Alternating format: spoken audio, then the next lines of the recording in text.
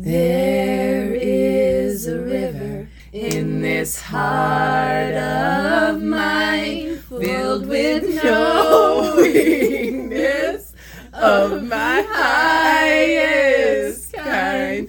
I am willing, I will do my part, where the river will never run dry. Come in with the hallelujah. Hello and welcome to the Gladcast. Shit to be glad about. I have paralyzed Hannah once again with my inability to count or keep things in order in any reasonable way.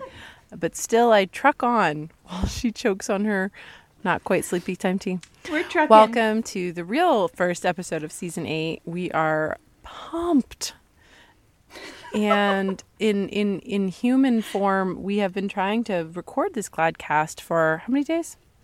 5, 6 days in a row? Yeah, days. mucho de days.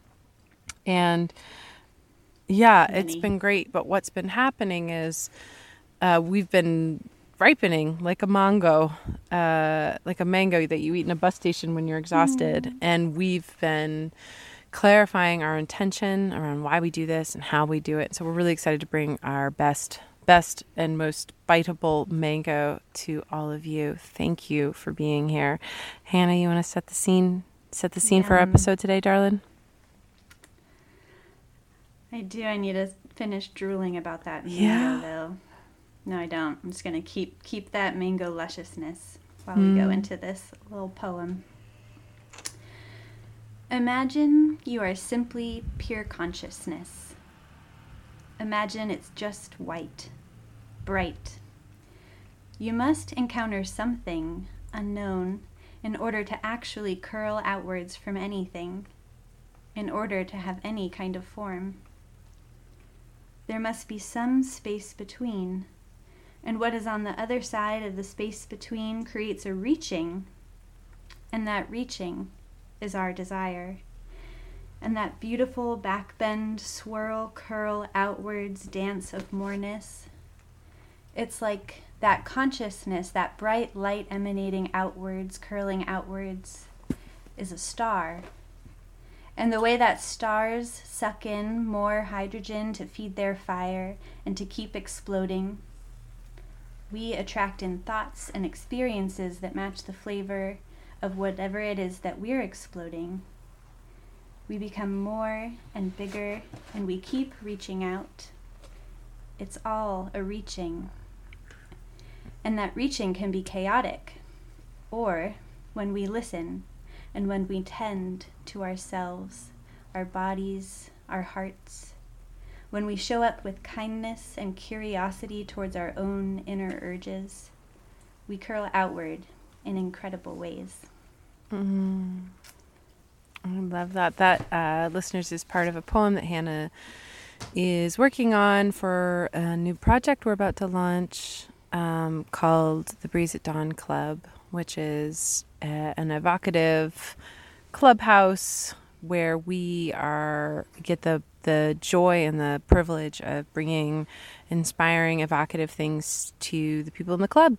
And so she sent that to me today just to enjoy it, just to share it. And I was just so deeply moved. I think that one of the things we're celebrating about this season of the Gladcast is that we're both refreshing our desires, being like, oh my God, like there's a whole portion of my life that I'm just not fucking honest with. I'm not even talking to these desires, or I'm comfortable being a person who desires this, but I'm not comfortable even considering that I could desire this. And so I don't know about you, Hannah, but I've personally been pretty shaken up, kind of beautifully shaken up by this ask of what is the proper relationship to desire in a creatively designed and joyfully allowed life. I don't know. Have you been shaken up on this?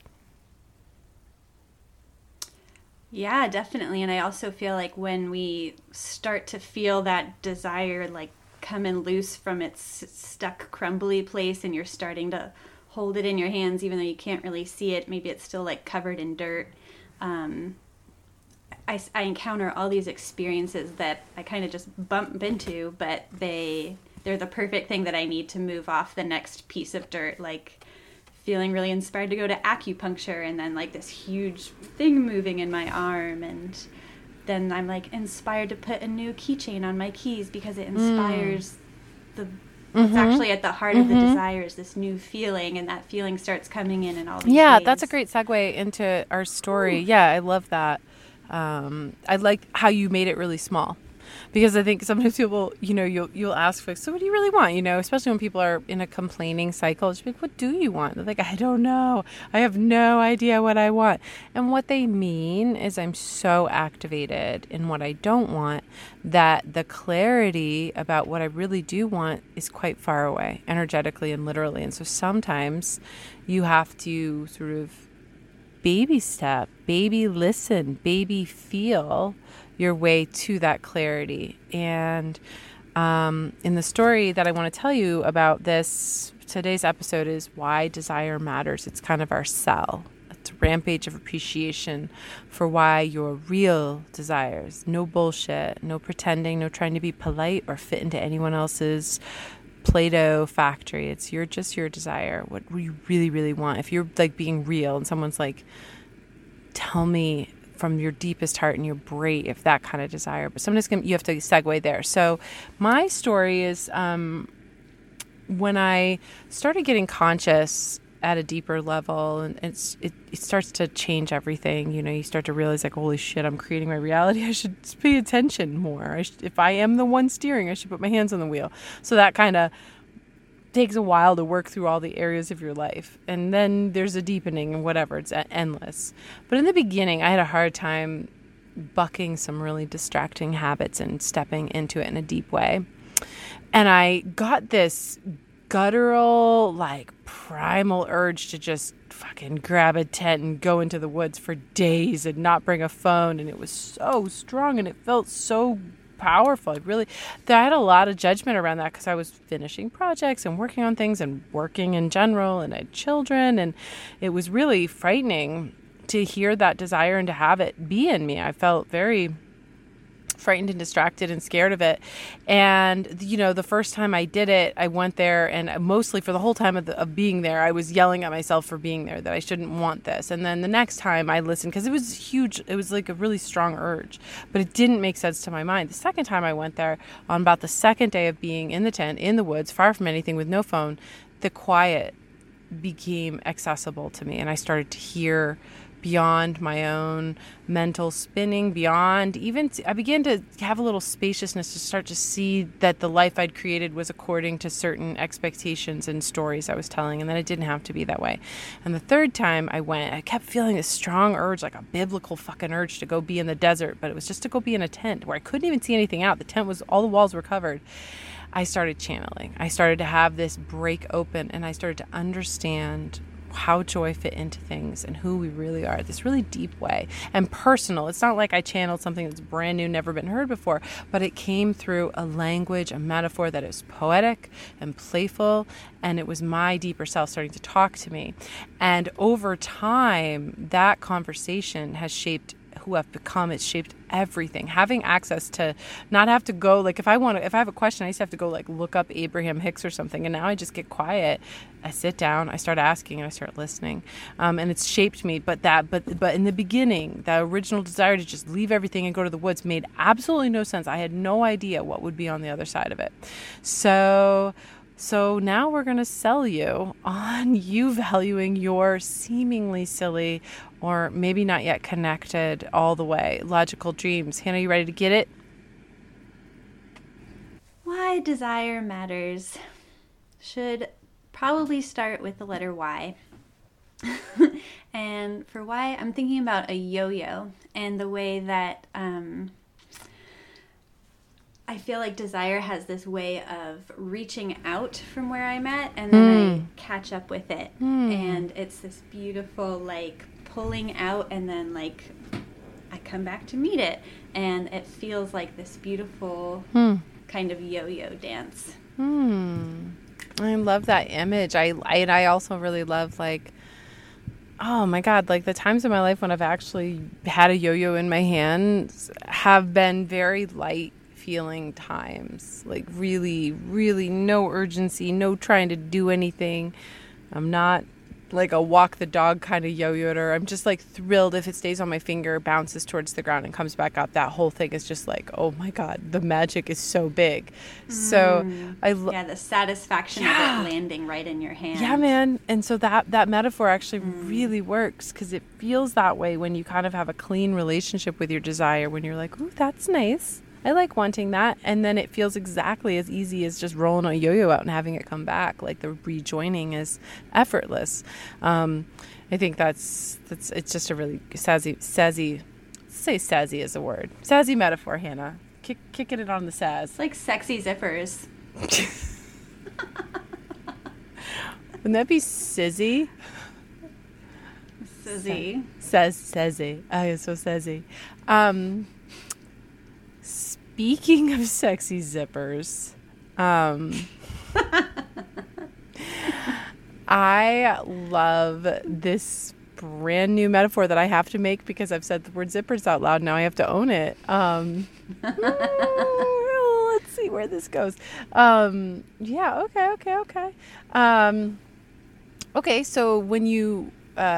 Hannah and I talked about this lovely metaphor of launching a new desire, where it's like throwing a rock out into a pond, and then the receiving of it, or receiving inspiration to even move towards it, will feel like ripples coming in, coming back to you from that plunk in the pond. And so there's this wait time, there's this space from the time when you launch the desire to when you allow it, that can feel, if you stay in a good traction with it, if you stay sexy with your zipper, like really, what the fuck does that mean? I don't know. Just if you get stay sexy with your zipper and then understand what I'm meaning, even though I'm not using my words well. But what I feel like when I think of like a sexy zipper is really paying attention to that kind of small ka-chunk as you're like scooting it up, and you really feel the pleasure of it like zipping up, and makes me feel like that those micro movements of like moving towards a desire and those little like click togethers. Yeah, you're really saving me here. Yeah, what it feels like is that, you know, you're the whole time that you are in relationship to your now, from the time you launch the desire to the time when you let it in, it's as discernibly on point. It's as discernibly palpable to you as zipping a zipper up, tooth by zipper, sexy zipper tooth, where everything that happens you see as proof of the zipper happening, or proof of the desire coming to be. And when you get up to the top, it's sort of manifestation. So I think that a lot of people will launch a desire and then they'll be like, I can't have that, or I don't even know, blah, blah, blah. They start to just walk away from the zipper. They don't even try to stay in it with belief and presence and excitement and joy and all these things that you need to nurture it to become a vibrational match for your sexy, sexy zipper. The end. I love that. I love that for A, it's going to be for apple, because I feel like apple really represents desire in popular culture, which is like really funny. Yeah. Eve eating the apple. Yeah. So delicious. Like the I'm so proud of her. Apple penis pretty much is what is being inferred there, right? Biting right in. It's so juicy. It's so juicy. She can't keep her teeth off it. Yeah, I think there's some strong implications there. Yeah. Yeah. And I feel like I don't really have much association with the religious aspect of that story, but I feel, or like the implications that came from that of like something about the desire was bad or caused something bad to happen. I really just think that like eating an apple is incredible and delicious and wonderful, and moving towards our desires is actually, there's like, sin is no part of it. There's no guilt or shame around our desires. Our desires are beautiful and incredible and, you know, so wholesome and so sweet and so innocent, that curiosity that comes from a real, ripe, fresh desire. Yeah. Yeah, and is nourishing and is full of light and full of life as an apple. I also think the apple's another really good kind of innate metaphor to at least discuss desire, in that there was a severe punishment for her following her desire, and that's an untrue story. Like, one of the projects we're working on is a thing called Vibrationally True, where we analyze movies. And that's a vibrationally untrue story, that she follows her desire purely and then tremendous bad things happen to her and she gets punished for all of eternity. I call hugging vibrational bullshit on the Bible really hard there, because that's not true. That's not how the universe works. So one thing that I love about desire is that usually a desire, it will break you through into a deeper relationship with yourself. That a lot of desires aren't really simple. Like just, I'm going to have an apple. I like having an apple. I have no bad feelings about having an apple. I know I can allow an apple. I'm just going to have an apple. Many desires are not simple. They don't feel simple to us because they are actually expansive desires. They're here, partially here to help us become more. And so a desire can ask and encourage and hold space for us to personally break through a plateau or a dishonesty or something that's just not that fun, and get that sexy zipper action going again. And so I really like now, one of the ways that I work with myself when I'm having a fresh desire emerge that I feel frightened of or don't have, my personal identity can't accommodate. It's like, oh no, I can't do that. I'm not a person who does that. Whenever I start to encounter that, I think I'm becoming something more. This desire is asking me to become more. And I'm not yet the person who can totally rock this desire, but I know that if I stay with the joy of this desire, it'll carry me there. And so there's a lot of trust and fun in knowing that and receiving it that way. C is for the center of a desire. And I love feeling into the nature of desire, as it often does have a very clear central brightness to it, a bright light that's just like a feeling that's like, ooh, I want to move towards that feeling. And then I like how it, from that center outward, it has like fuzzy edges a lot of times, especially from far away. There's things about it that are unknown.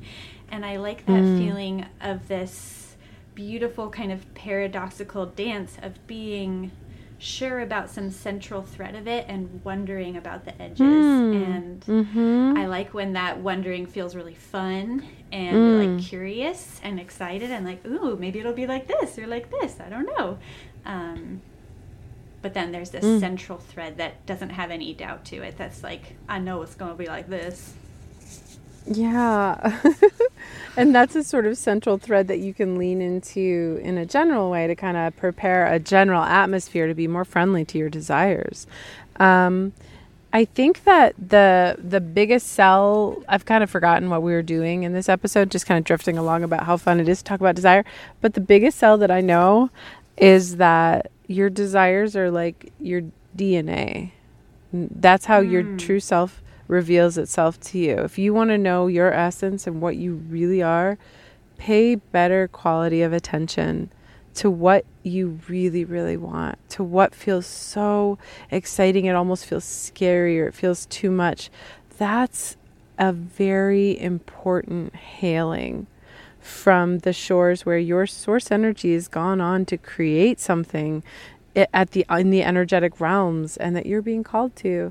And so I think that might be a shortcut next time you're having desire doubts or desire quagmire or desire second guessing, is to say, this is my code, this is my genetic code revealing itself. My soul's genetic code is revealing itself through this precious, inscrutable feeling desire. And I get to unfurl an understanding of what this is about by leaning into it, by, like, as you said, Hannah, leaning into whatever the thread of it that you can relate to that feels sweet, because it won't all come in at once. There's no joy in that journey. It comes in delectably.